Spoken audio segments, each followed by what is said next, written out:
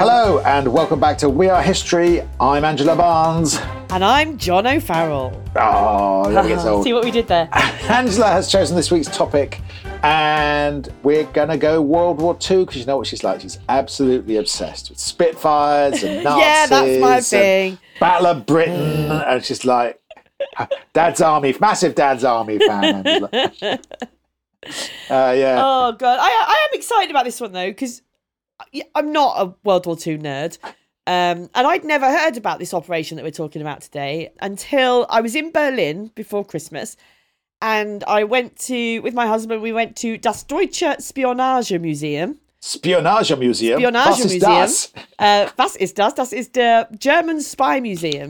Actually, I really recommend it. If you're going to Berlin with the family, it's one of those museums where there's lots to do, you know? I've been there. It's good. It's great. Yeah. My favourite bit was there's a room where it's sort of set up like a East German office and you've got a bug detecting device and you have to find the bugs. That sounds fun. In the room. It's good fun. Anyway, there were lots of videos and interactive stuff. And because I am at the moment on a project to sort of improve my German, I was watching every little video in the entire place to try and do that. Oh, very good, very good. What fun for Matt to watch you watching videos in German. He was loving it. The videos were in English as well, so he was watching them in English, I was watching them in German. Okay. But there was one video that really caught my eye, and it was just sort of, you could easily miss it in the museum. And I'm really glad I didn't, because it was something I'd never heard about, and it was about these World War II Navajo Code Talkers. And I thought, okay, this is going to make a great We Are History episode. We'll see about that. Of course, well, we will see about that, but that does have the added bonus of meaning that my entrance ticket to the museum was now tax deductible. So, fantastic! Good work. Good work. There's not a great deal in terms of books written about the Navajo Code Talkers. There's a little bit of information online about them. There was a memoir written by one of them, but it seems virtually impossible to get hold of, particularly in the UK. The book I read was by Nathan Asseng. Right. And it was sort of aimed at young adult readers. It was kind of like a school textbook, really. That's good about for my you. Level. Yeah, thank you, John. And it was called Navajo Code Talkers, because pretty good title. Yeah. A little note, though, before we carry on, John. The book that I used, it was written in 1992. Right. Sort of 30-something years ago. And when it comes to talking about Indigenous people of America, I wanted to try and make sure that we were getting it right, because obviously some of the terminology that was used in this book 30 years ago, maybe not used today. So I had a little disclaimer at the top of this episode. I did check with the Smithsonian National Museum of the American Indian, who say this about the terminology used to describe Indigenous people in the Americas. They say American Indian, Indian, Native American, Indigenous or Native are all acceptable terms. The consensus, however, is that whenever possible, Native people prefer to be called by their specific tribal name. In the United States, Native American has been widely used, but is falling out of favour with some groups, and the terms American Indian or Indigenous American are preferred by many Native people. Native peoples often have individual preferences on how they would like to be addressed, so when talking about Native groups or people, use the terminology the members of the community use to describe themselves collectively. Wow, Angela, you're so racist. You're so just all these words you're using. All these words I'm just bandying about. I'm trying to do my best here, John. So during this episode, we're going to use the phrase Indigenous American when talking about multiple groups. Right. And obviously Navajo when we're talking about the Navajo people. I hope that makes sense. All right. Yeah, that's good. That's good. If anything slips in from the book that I've read that is no longer the right way of referring to people or the events that happened, it is obviously without intention. It's just the source material we have for this is quite old. It's political correctness gone mad. These days, you don't want to upset anyone. You can't put Indians on a reservation and rip their children away to send them to boarding school without the liberal woke police telling you that it's not politically correct. That's right. So we are kowtowing to the woke lefty political correct brigade, John. Yeah, exactly. No, I just want to have some sensitivity around a sensitive topic. No, good for you. Good for you. I say there's not much out there about Code Talkers. They've made films about the Navajo Code Talkers, but my general advice is to ignore them because they're terrible. Right. The most famous is a film, I haven't watched it, but I've been reading about it. Oh my God, it looks so bad. It's a film called Wind Talkers. That conjures up a weird image. Right, already. Somebody opening their legs after a curry. Oh, there's a trick. Oh. It basically, what Wind Talkers does, right, it stars Nicolas Cage. So it takes this fascinating story of this group of oppressed Indigenous people. It tells the story of what they did to save the skins of the very people that oppressed them, and somehow still manages to completely centre the white guy in the story. Of course it does. That's what Hollywood does, isn't it? Isn't it? Just so depressing. Anyway, so maybe we should say a little bit about who are the Navajos. We've talked a bit about Indigenous Americans in our episode on the occupation of Alcatraz Island. But the history of different Indigenous American tribes is so fascinating and so varied. I did a whole term on it at university, actually. It's really so interesting because it's so very different to our own culture. Absolutely. But it's so much of it's been wiped out, of course. Yeah. And so, you know, the people that came from different areas of the Americas and migrated to different areas have very different experiences and histories. There's not a collective history of the Indigenous people. Exactly. And I think it's pretty fair to say, though, that as soon as European settlers started landing in the Americas, it was pretty bad news for all the Indigenous people. And the Navajos are no exception to that. Yes, here come the police. I was saying it's the politically correct police come to get me if I've got something wrong already, John. No. So, John, can you guess what I'm going to do now? We're going to go back to when America was first, was Pangaea. It separated out from the landmass of the rest of Pangaea. You love it when I go back for a bit of context. You love it. Go on then. Go take us back then. So, the Navajos, they originally were from Alaska, northern Canada, and they migrated south in around 1400. Okay. And they settled in an area that is now part of Arizona and New Mexico. So in the sort of southwest of the states. And they were settled there quite happily, minding their own business, planting crops, raising livestock for a couple of centuries till the Europeans rocked up. And that's when some conflicts began, really. There were conflicts between the Spanish settlers and the Navajos, and later between the Navajos and the other European Americans. Yes, and Navajo is actually a Spanish word, I think. It's not what they call themselves. No, absolutely, Yeah. And the Navajos, they weren't just one people or one tribe, were they? Especially not at this point. They were made up of many smaller clans, different elders, different leaders, dialects, and customs. It's like it's like saying the Europeans or something. You know? Exactly. There were lots of small groups of people with their own leaders. So the Navajo had these run-ins with the Spanish and Mexicans, but they first encountered the US Army a little bit later in 1846. And that's when Santa Fe was invaded as part of the Mexican-American War. I've always wanted to do a podcast on that as well. So that's maybe another one to park down the line. Pop it on the list. Put it on the list with the 158 other subjects we promised to do podcasts about. We're going to be doing this podcast till we're 250 years old, John. And we still won't make any bloody money. So the Americans made some peace treaty with them, didn't they? But the problem was that the US didn't really understand that they weren't one people. So they'd make a treaty with one tribal leader, and then the other tribes would ignore it because they hadn't signed it. Yeah. So around this time, many treaties were signed and subsequently ignored. Is that right? Exactly, yeah. So the US was sort of making these demands of these treaties. They're being ignored because they were not doing it in a way that made sense. And so by the 1860s, the US really ramped up their plans to control the so-called Navajo people by forcing them basically into surrender or starvation. It's a story of Indigenous people all over the place. You control them by, making their land untenable and starving them, forcing them to surrender. So they would burning their crops, destroy their homes, and terrible. And then a full-scale assault began on the Navajo in 1864. And in the spring, Navajo people were rounded up and forcibly marched 400 miles to a place called Fort Sumner, which was basically a concentration camp for re-education to make them more like Europeans. Yes, I read about this. The journey took like 3 weeks, and many of the people who'd been starved and homeless were not fit enough for the walk. Yeah. At least 200 people died on the way, and awful stories were handed down to the next generation about what happened to them, including being kidnapped by Mexican slavers and people who couldn't keep up, including one story of a pregnant woman being shot. It's all very, very grim. Very grim indeed. Yeah. By April 1865, there were about 8,500 Navajo being held at Fort Sumner.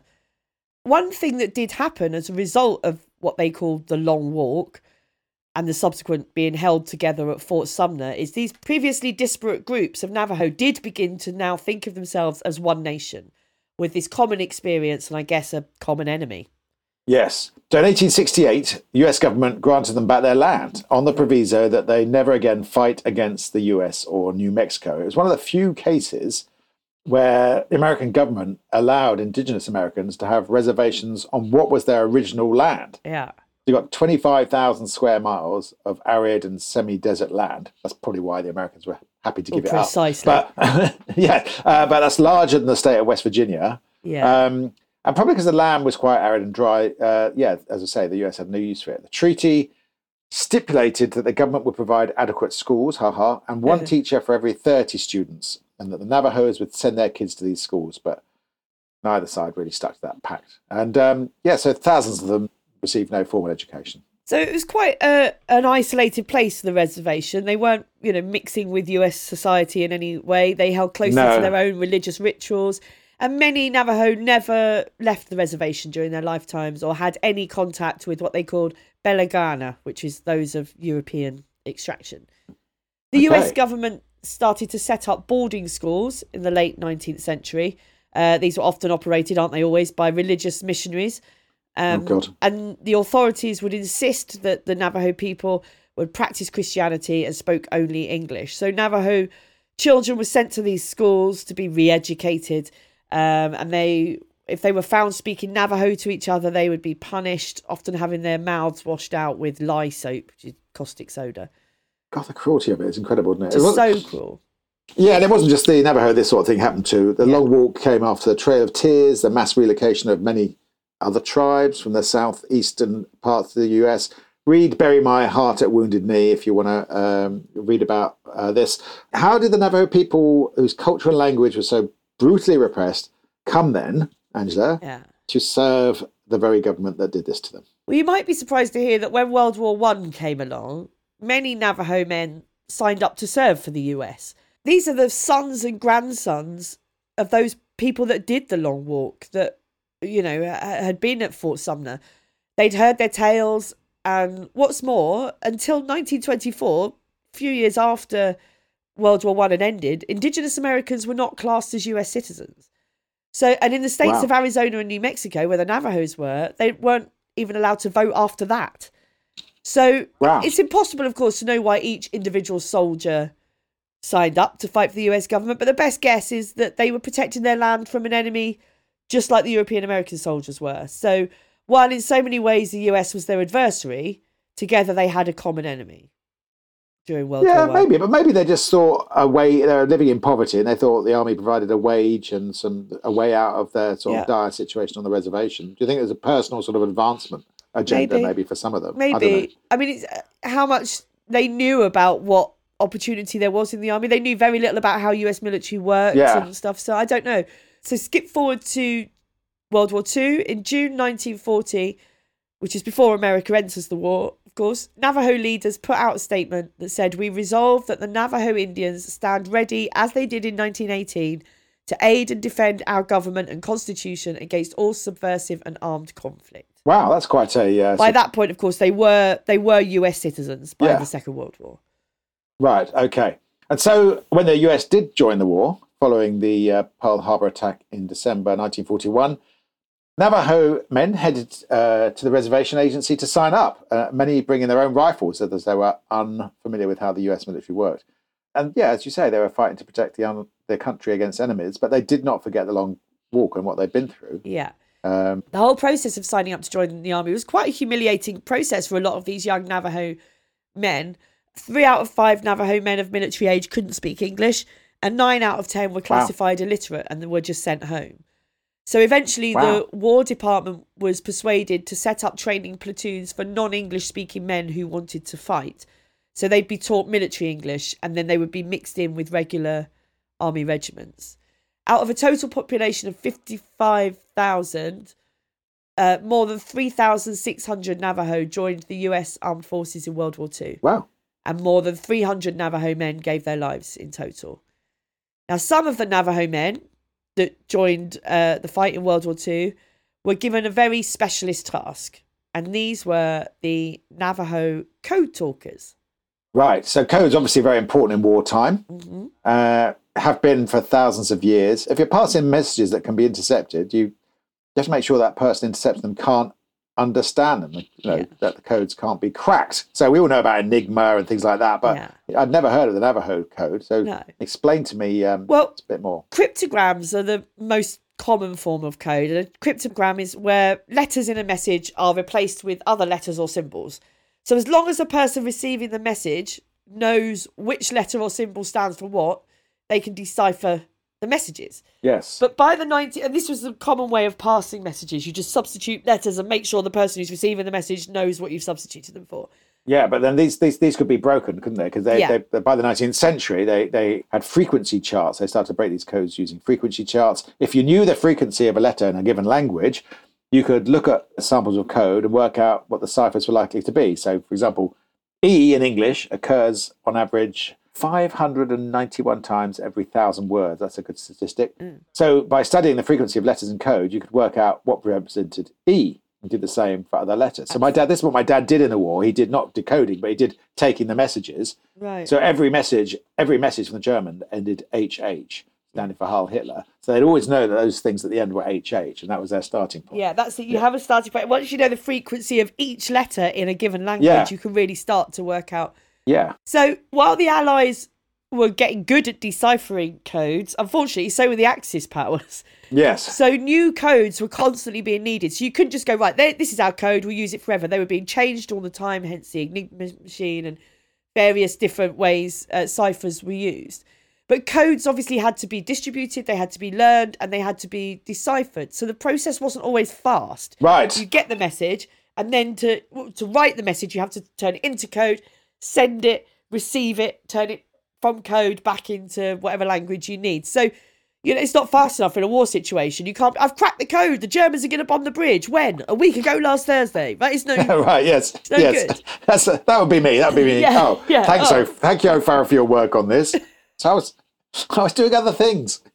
So this wasn't the first... so the Second World War wasn't the first time this happened. It had been in World War I, they'd had other indigenous American people, like Choctaw, Comanche, Cherokee. They'd been deployed as code talkers, am I right? Yeah, so because obviously you can't say, well, we'll use another language, usually, because there are too many speakers of most languages that the enemy's going to be able to learn the language or has people who know the language or whatever. So you can't go, we'll very cleverly send our messages in French, as if the Germans can't speak French. Right. However, obviously with indigenous American languages, they have relatively few speakers. So that seemed a way to send an unbreakable code in a language that the enemy couldn't possibly know. So they did use that in World War I. Right. The languages were used to transmit these tactical messages, but there were problems with that. A, because the vocabulary of these languages was quite limited when it came to military terminology. Your average indigenous American, living in wherever in the wilds of northern Canada didn't have words for tactical manoeuvres. Yes. And, so these messages that weren't as quick to get across. And also, in these communities, there simply weren't enough young men of military age who spoke each language to effectively go to the war zones and communicate them. It just weren't enough. Yes, I get that. So in World War II, the war was being fought on intelligence reports, especially in the Pacific, where the war wasn't being fought on one landmass, but between hundreds of little islands. Communication between them was hard enough in peacetime, let alone during war. Yeah, exactly. And so the key to victory in the Pacific was being able to deploy your troops on a strategic island without tipping off the enemy. So the side that can send messages most quickly about what the next moves are, where the enemy is, what's happening in the air, in the sea, they're going to have the advantage. Right. So by spring 1942, Japan is holding most of the Pacific down towards Australia, and the US has got its best minds on trying to devise this unbreakable code that they need to succeed in this particular area. Step forward, a man called Philip Johnston. That doesn't sound like a particularly Native American name. No, he's not. He's not a indigenous American, John. Oh, okay. Philip was the son of Protestant missionaries, and they worked with the Navajo. So he'd grown up on the Navajo reservation, and his friends growing up were Navajo children. And that meant he grew up understanding their culture, but more importantly, speaking their language fluently from the age of 4. Ah. Yeah, 9 years old, little Philip Johnston, in 1907, he accompanied an official Navajo delegation to Washington, D.C. as their official translator at 9. That's amazing. That's a lot of responsibility for a 9-year-old, isn't it? Yeah. when they laid out their demands, we were like, yeah, and they want a spaceship that fires laser rockets. Yeah, definitely. So by 1942, he'd be a bit older, I suppose. He'd Yeah. be like in his 50s. Yeah, he's 50 years old in 1942. He's a civil engineer for the city of Los Angeles. And he knew that the Navajo language was virtually impossible to master.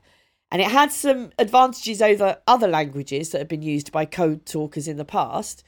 Because between the wars, during peacetime, the Germans found out that these indigenous American code talkers had been used in World War I.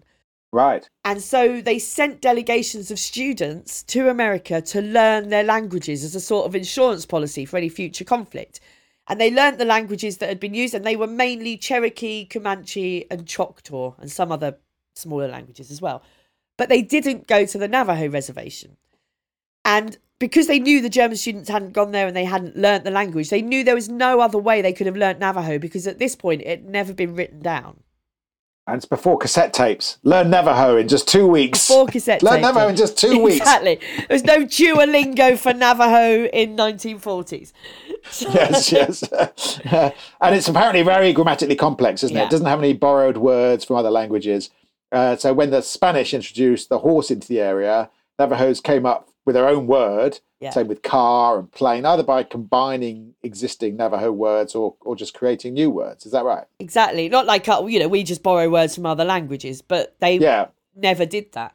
And also, it didn't bear any real relation, Navajo, to other indigenous American languages. So although it was a part of this group that had descended from Alaska and northern Canada, whereas these other groups, their languages changed a lot more than the Navajo language did.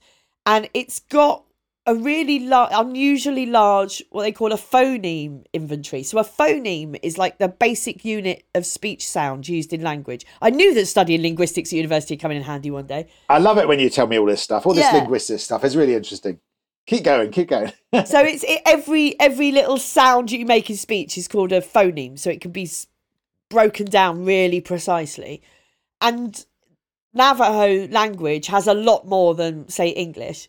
It had lots of consonants that we don't even use in English. And also, it's a tonal language to a certain extent. Not quite to the extent I don't think that certain other languages are. But it does mean that different tones denote different meanings. And also, in their sentence structure, in their syntax, subjects, objects and verbs have much more of a relationship on each other than they do in English. So, for example, the word dropped, you would use a different word depending on what the item you dropped was, whether it was round or whether it was a stick.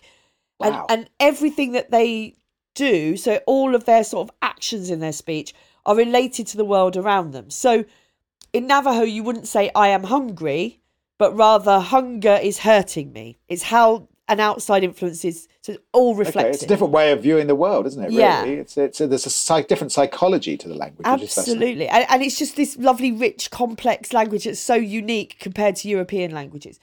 And also Navajo had loads of different dialects. Remember, 100 years before, there'd been these disparate groups.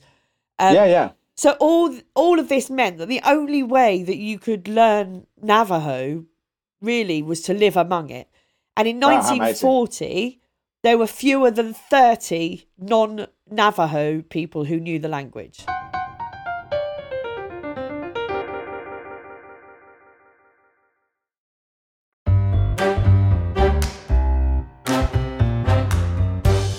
I mean, we have different tonal meanings for the same words, don't we? Here, I mean, if I go, Angela, you're a really good comedian, or oh, Angela, you're a really good comedian.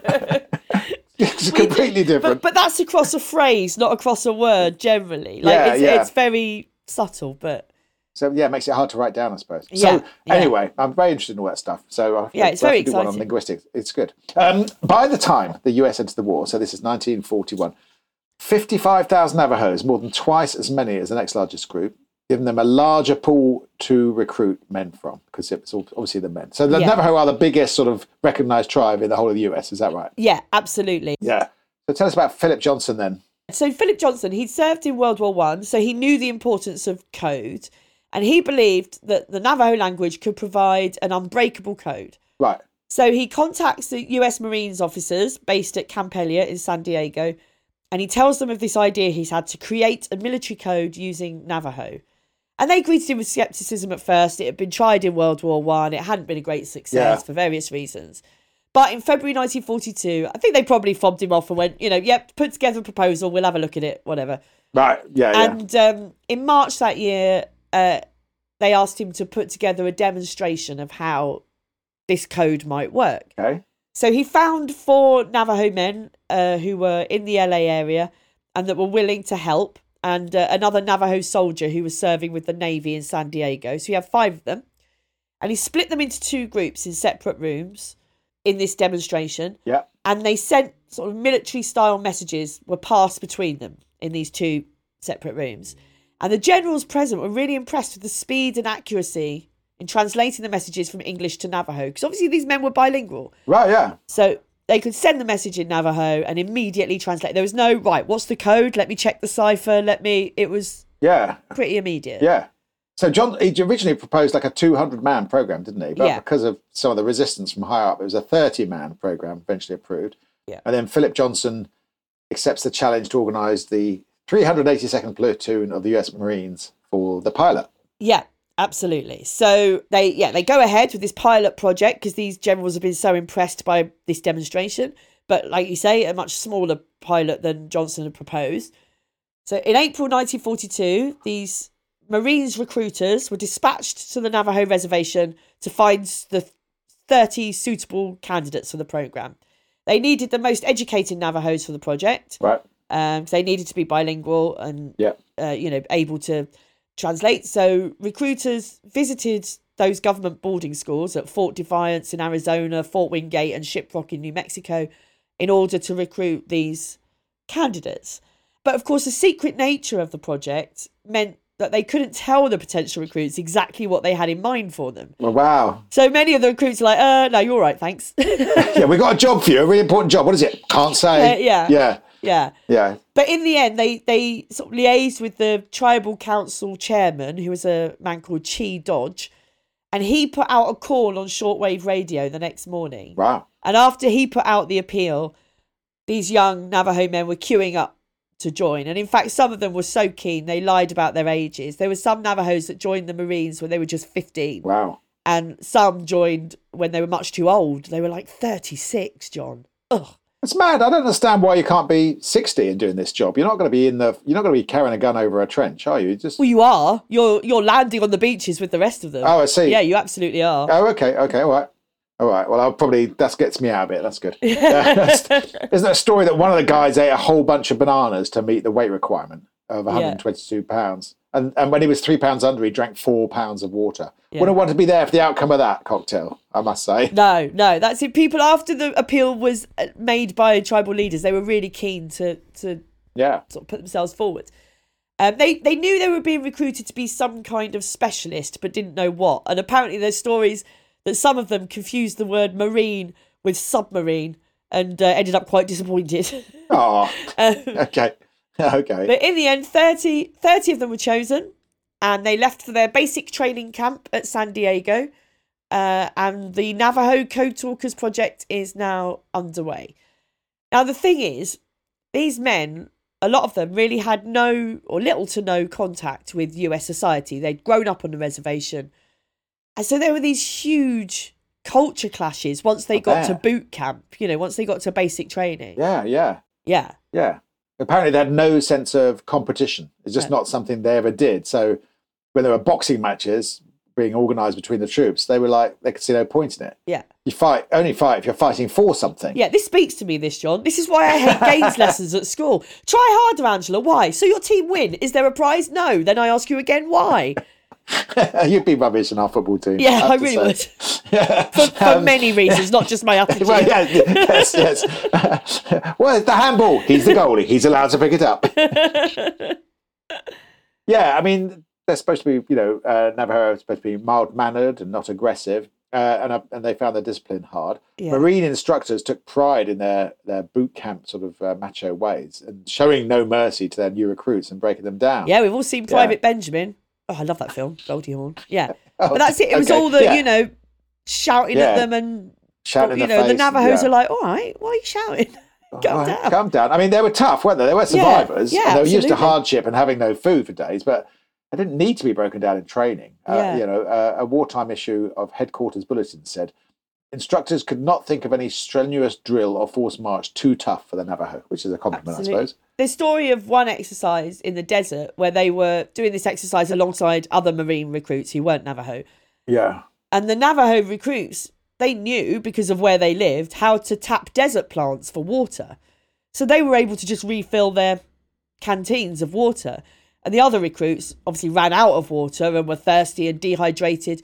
And because they didn't realise what the Navajo recruits were doing, they thought they must be superhuman. They're not drinking their water. They've all got full canteens at the end of it. Wow. Amazing. So they had these survival skills because of their lives. Yeah. Exactly. They went from downtown sort of LA or whatever. Yeah. So after finishing boot camp, the recruits were sent to Camp Pendleton to learn signals techniques, radio operating, and how to send and receive messages. They studied Morse code, semaphore, wire laying, pole climbing. That seems, I suppose, how to put up a telegraph pole. Yeah. And then how to put together and take apart bulky field radios. Yeah, I think we forget that sort of here. Like, radio equipment in wartime wasn't, you could just slip it in your pocket. It was big, bulky, heavy equipment that you needed to transmit messages. It wasn't your iPhone 4, was it? No, exactly. So then the most important task, Angela, developing the code. Tell me about that. Yeah, so as part of Philip Johnson's proposal, he laid out plans that the code wouldn't just be simple translation. They'd learned in World War I that wasn't enough because the languages didn't have a military vocabulary. So the recruits set to work developing one before going into the war zone. So they, as part of their training, they learned pages and pages of this military terminology, and then they were given a vocabulary of 211 military words most likely to be used in the field of combat. And they were then asked to create a Navajo equivalent of these words. So, Navajos have always done this. We talked about this. They don't borrow words. They create their own. Yes. As a crossword nerd, I love this bit. This is a bit of job I'd do. I'd be like, yeah, I'll do that. And then when it comes to boarding a troop ship to the Pacific, that's when I'd go AWOL. Right, okay. Yeah. But this bit, I'd enjoy. So the words they chose, they had 4 sort of basic rules for creating these new words. Right. And they were... The words had to have a logical connection to the term for which they stood. So they would use existing Navajo words that made it obvious what the word meant. Right, okay, yeah, I understand, yeah. They found that remembering these new words is easier if the code word is unusually descriptive or creative, so make it quite elaborate. Yeah. The code word had to be relatively short because time is of the essence. You can't have the word for gun, meaning long, big, black metal thing that is carried by the man to the place and fire. It's got to be concise. I think you're doing an accent. Little accent you're doing there, Angela, creeping in. I definitely wasn't. I was just thinking on the feet. And of course, they needed to avoid words that could be confused with other similar sounding words. Yes. So no homophones.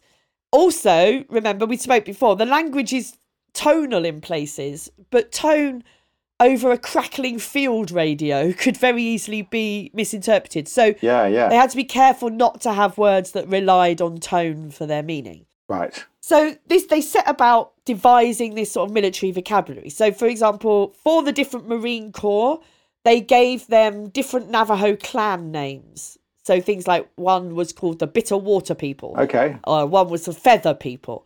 And so they just sort of allocated different clan names that already existed to the different Marine Corps. And then they set about translating those military words. So we've got some examples of how they put things together. So aircraft, for example, all were given bird names. Right. So a dive bomber was a sparrowhawk. Okay. And then the bombs were eggs. Bombardment was iron rain.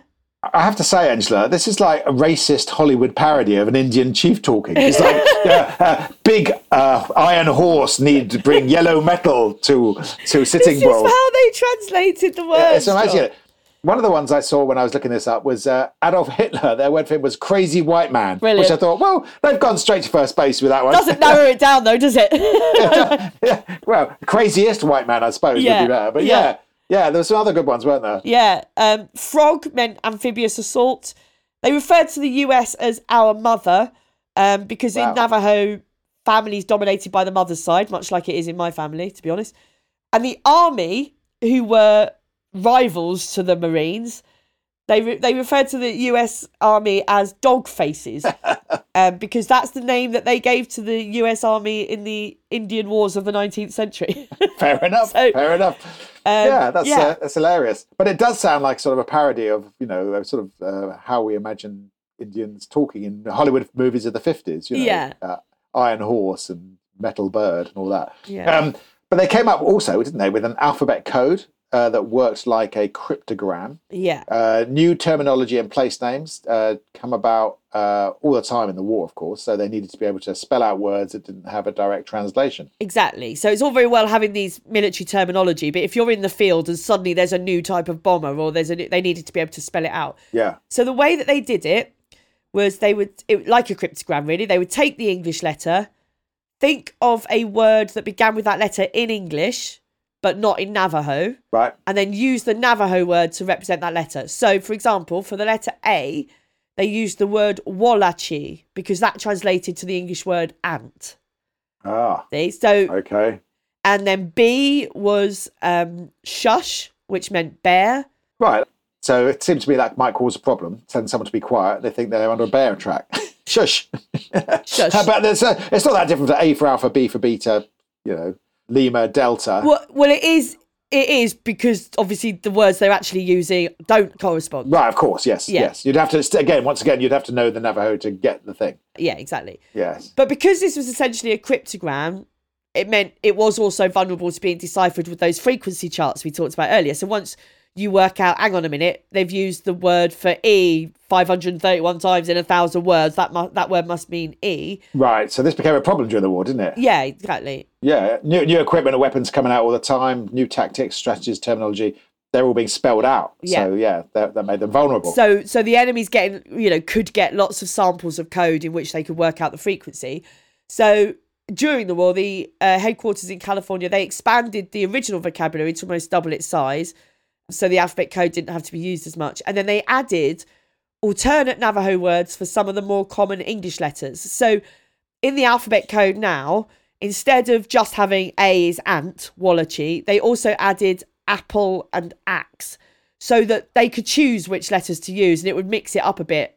So for the most common English letters, which are E, T, A, I, O, and N, they had 3 potential Navajo words that could be used. Right. So if you had a word with 2 E's in it, 3 E's in it, you could use 3 different words. Right, I see. That's clever. Yeah. The next most common letters, S, H, R, D, L, U, they had 2 variations. So there was no normal pattern of frequency could be distinguished by the enemy. Right. Who were listening in. Yeah, okay, that's it. I would have done it with football teams. A for Arsenal, Aston Villa, Accrington Stanley. B for Blackburn Rovers. But Burnley. again, John, that's no good, is it? You don't understand. It's no good because it starts with the letter that you're trying to decode. It's not a good code, John. We haven't all got linguistics degrees. So I did drama. It's beginning to show, John. Yeah, I studied Native American theatre in the Kwakiutl tribe. Indigenous American, John. Well, back then it was the 80s. So back to the initial training. The 30 code talkers were trained in an intensive 4-week course, 176 hours of basic training, which didn't include the time they spent studying and practicing. And they had to be able to instantly transmit messages from English to the Navajo code and back again with no room for error. A lot of pressure. Yeah, absolutely. And in the final 2 weeks of their training, they did these simulated battle situations with radios, and intelligence officers tried every way they could to try and break the code, and they couldn't. They couldn't even transcribe it because they couldn't understand what these sounds were they were hearing. Wow. So let alone crack it. The Navajo recruits were promised that at the end of the training, they would be promoted to rank of private first class, which usually took new recruits in the Marines a year to achieve, but it meant a pay increase. Do you think it happened, John? Oh, I'm sure it did. I can't imagine the American government would ever say anything to the Native Americans and not see that promise through. Am I right? Of course it didn't happen, no. They were told a week before they finished their training, actually, we didn't mean that. You're not going to get that after all. God. But nevertheless, they didn't complain. 30 recruits began the programme, 29 finished it. Now it's time to put the plan into action. So we're going to take a short break there, I reckon. Yeah, that might be a good place to take a break. While John tries to retract his application to join the Marines. Now we realise he's got nothing to do with submarines. And we'll be back after this short word from our sponsors.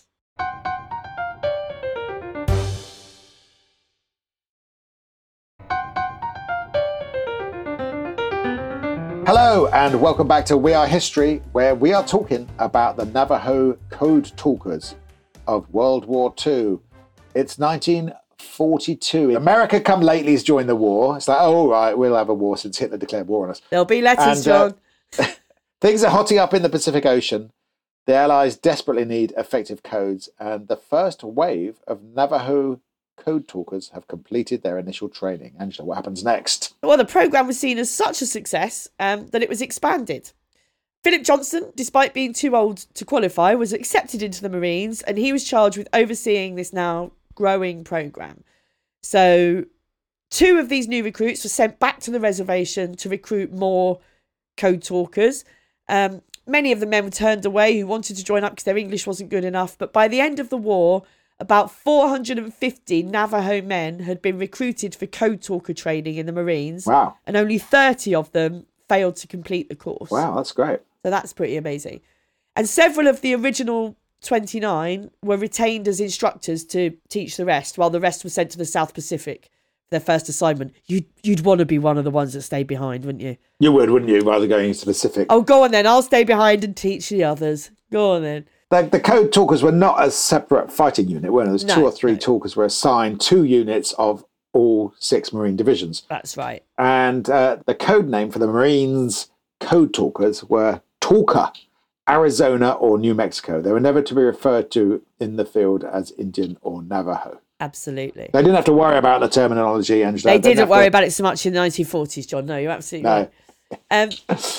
Obviously, going to the Pacific is going to be very different to their training, and in very many ways these recruits were very different to your average Marines. But here they are, they're off to the Pacific Theatre, which is not as much fun as it sounds. I did see South Pacific at the theatre. It's very good. My favourite musical, I reckon. What a lot of great songs. Do you want me to sing any of the songs? Please I'm in love. Oh. There is nothing like a dame. Yeah, what a song. Happy talk, keep talking. No. And it has to be carefully taught.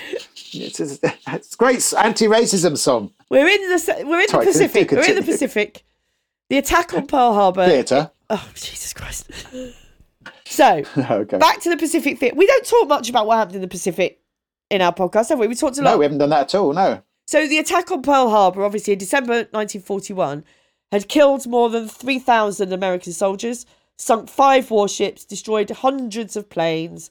So US military strength in the Pacific by this point in 1942 was in tatters, really. That's why they were relying so heavily on intelligence. Japan, of course, then ripped through the Pacific, targeting resources and raw material-rich places, Philippines, Hong Kong, Malaysia, and attacked strategic US military bases on the island chains, the Marshall Islands, Marianas, Solomon Islands, Gilbert Islands, to make the inevitable US counterattacks even harder. Yeah. Terrible idea, but they did it. They did. So in the summer of 1942, the Japanese had started to build reinforcements on the Solomon Islands, which would extend Japanese power even further into the Pacific. I should say I've written Atlantic there. But I didn't notice that. I was going to let you trip up and go, where? Where? No, see, I noticed as I went. So while the US weren't able to stage an attack on most of Japan's new territory in the Atlantic. Atlantic, you said it, yes. Oh, I said it. Why have I put Atlantic twice? I did this war. I mean, my head's all over the place. I didn't know idea that Japan invaded the Atlantic Ocean and took all the islands. Shut up. But anyway, I'm they so thought. tired. I was up so late writing this. Right. They thought the they thought the Solomon Islands in the Pacific We're very vulnerable. Japanese have built these reinforcements on the Solomon Islands, and the Solomon Islands were where the Americans thought there was more vulnerability, that they might be able to stage an attack, as opposed to the other islands that the Japanese occupied. A hurried plan was thrown together to attack the Solomon Islands, and those assigned to organise it, given less than 5 weeks' notice. I need more than that to organise. I need to meet my friends for a coffee. Yeah, exactly. That's 5 weeks' notice, not enough to organise an attack. And this is how underprepared it was, this attack. So there were these thousands of new recruits, right, to the Marines. Yeah. Who were on a ship thinking that they're heading to New Zealand and Australia to get their 6 months of combat preparation before going into war.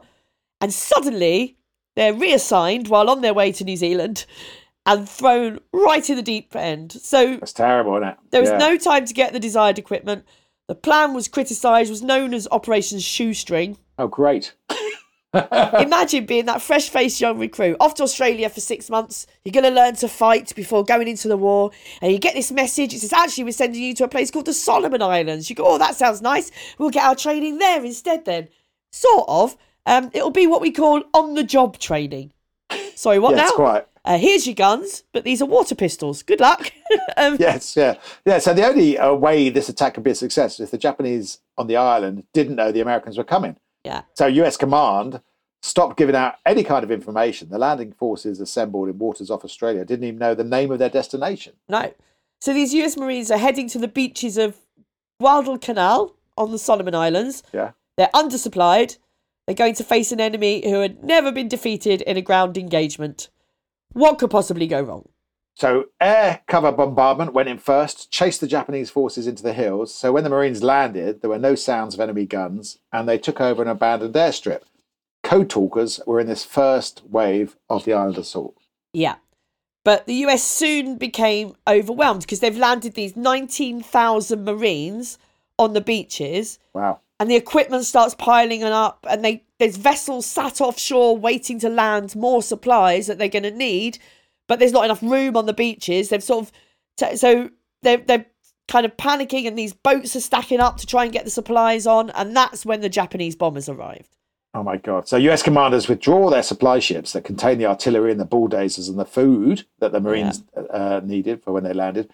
They're stranded with no air or naval support in an island in the middle of the sea controlled by the Japanese Navy with just 37-day supply of food. It's not ideal. It's the sort of thing that Bear Grylls would make a TV show about on Channel 4. Yeah, absolutely. So they're in this dense tropical forest. They've got no aerial scouting reports. They're surrounded by bogs and 7-foot-high grasses.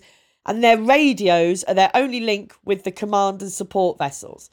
And this is exactly the kind of situation that the Navajo Code Talkers have been trained for, right? This is why they're there.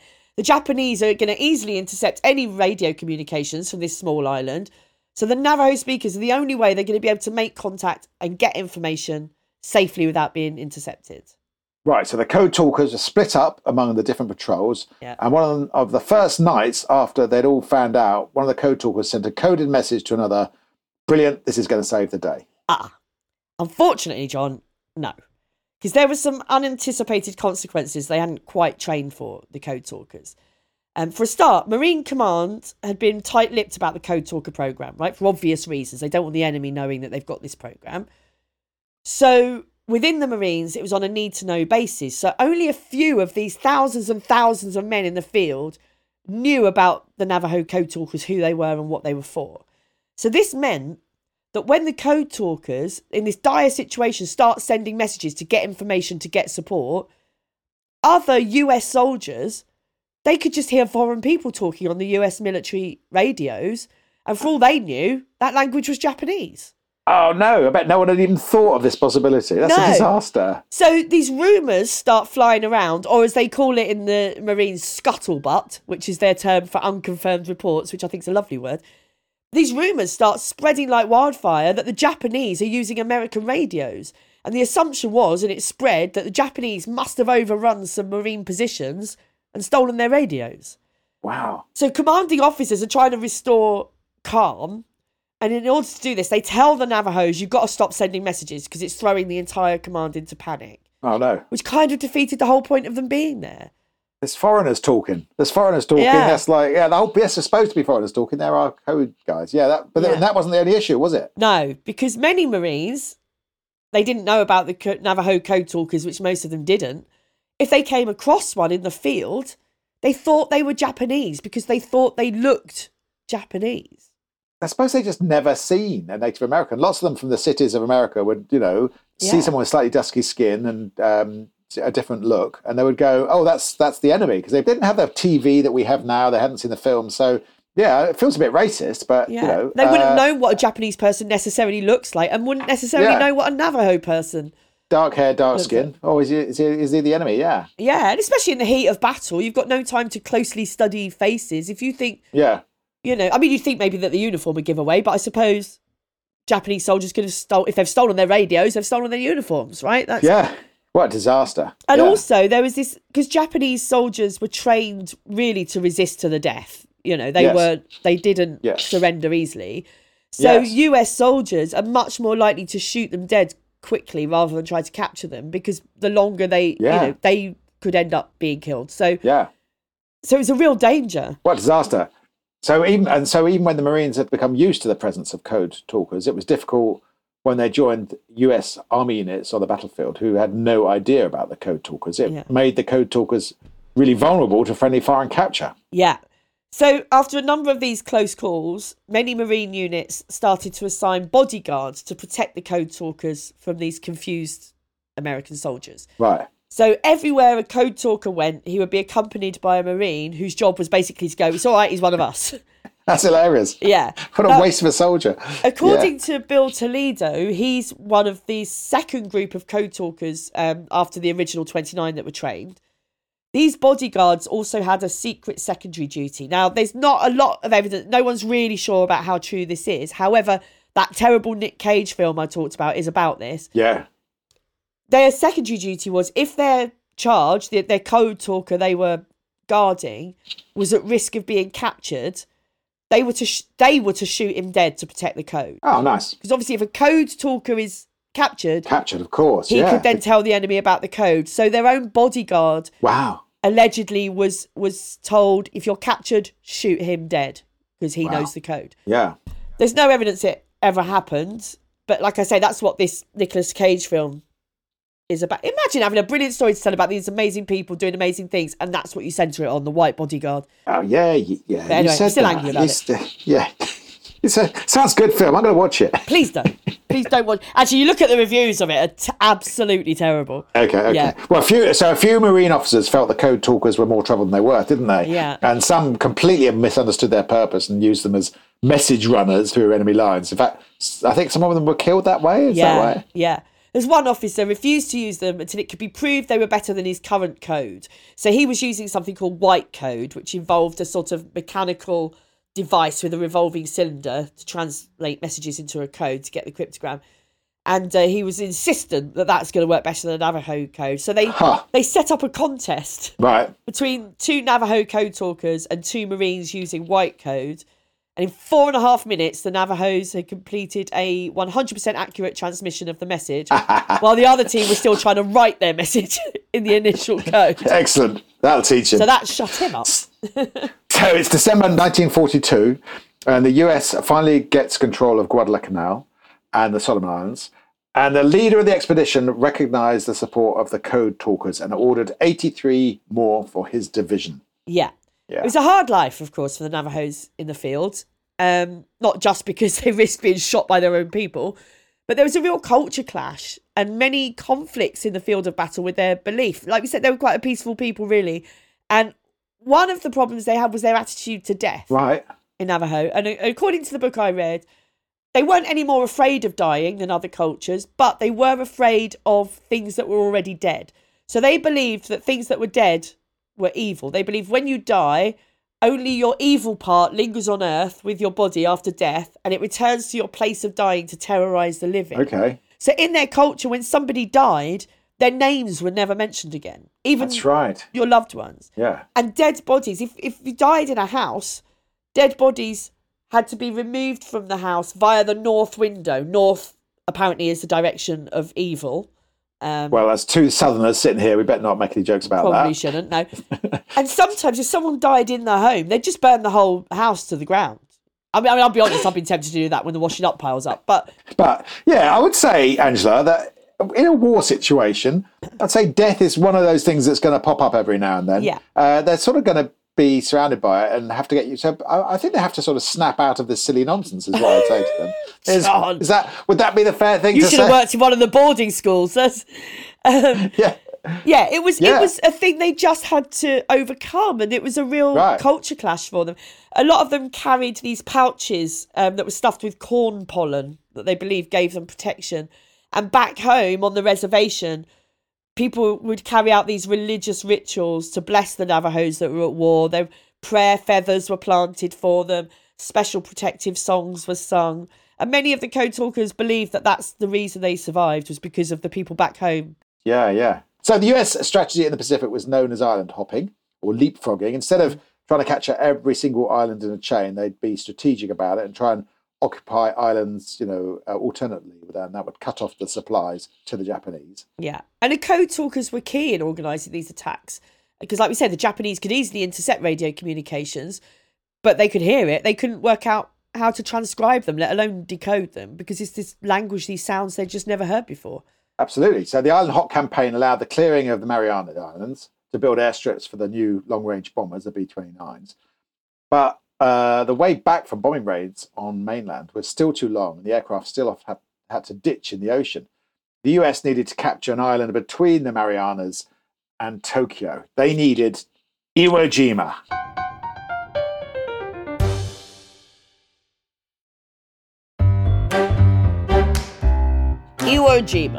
Iwo Jima was a tiny little island which is occupied by the Japanese, and it's a problem because their aircraft spotters were able to spot bombers that were on raid from the Marianas. Yeah. So if the US had it, their bombers would be able to take off and reach the mainland without being spotted, and also would have somewhere for damaged bombers to land on the way back from raids rather than ditching in the sea. Yes, so Iwo Jima means Sulphur Island. It was like a craggy island jutting out of the water, about 5 miles long, 2.5 miles across at the widest point. It was defended by 22,000 Japanese soldiers, led by General Tadamichi Kuribayashi. Well done, thank you. I had to take a run up at that. Yeah. Who knew it would needed to be defended to the death. And US planes bombed it for 74 days straight. But by the end of that, the defences were stronger than when they'd started. So in February 1945, the largest force of Marines ever committed to action heads to Iwo Jima. It's one of those famous battles of the Pacific War, the most famous, I would say. Yeah. And pretty hellish by all accounts. Absolutely. So while they're waiting for the attack, they're on warship USS Cecil. The people on high were still a bit sceptical. Right. Despite them having proved their worth, they still couldn't quite believe these Navajo guys were going to save the day.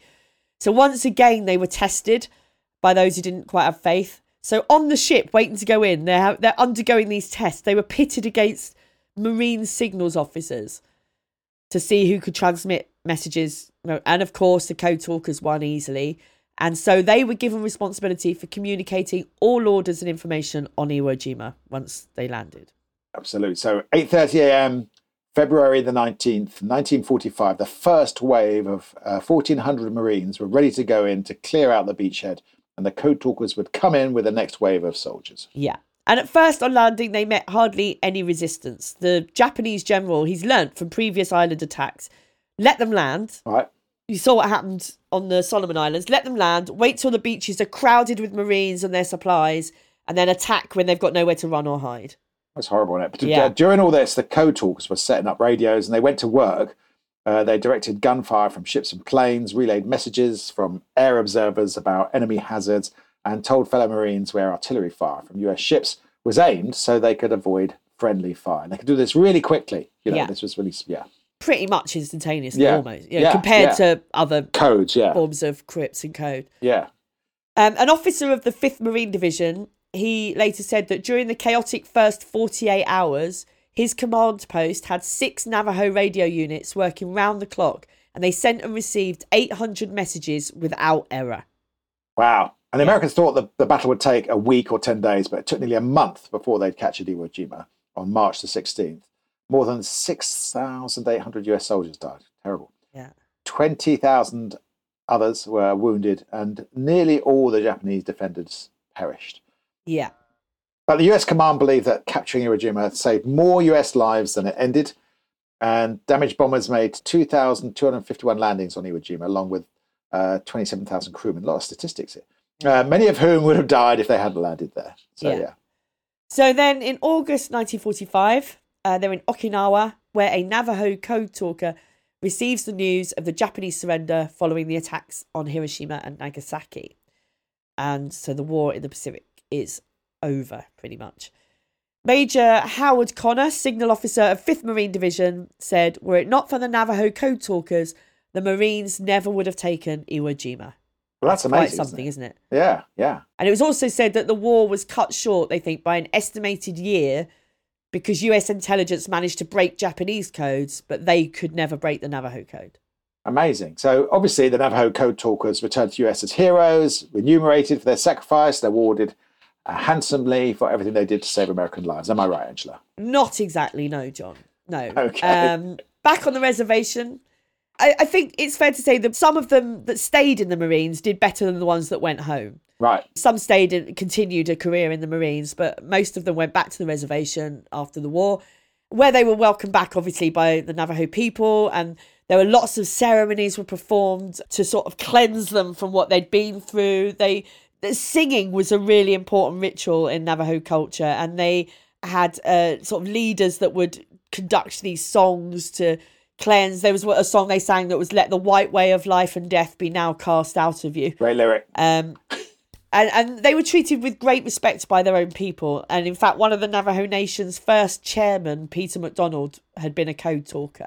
Peter MacDonald was his name, was it? Yeah, I know. Well, okay. Yeah, that's a whole other podcast about how Indigenous people got their names. Yeah, we're not going to do that one. No, but unfortunately, what they did had no impact on how they were treated by US society. They returned home and found themselves sent back to the reservations and back at the bottom of society, really. Wow, terrible.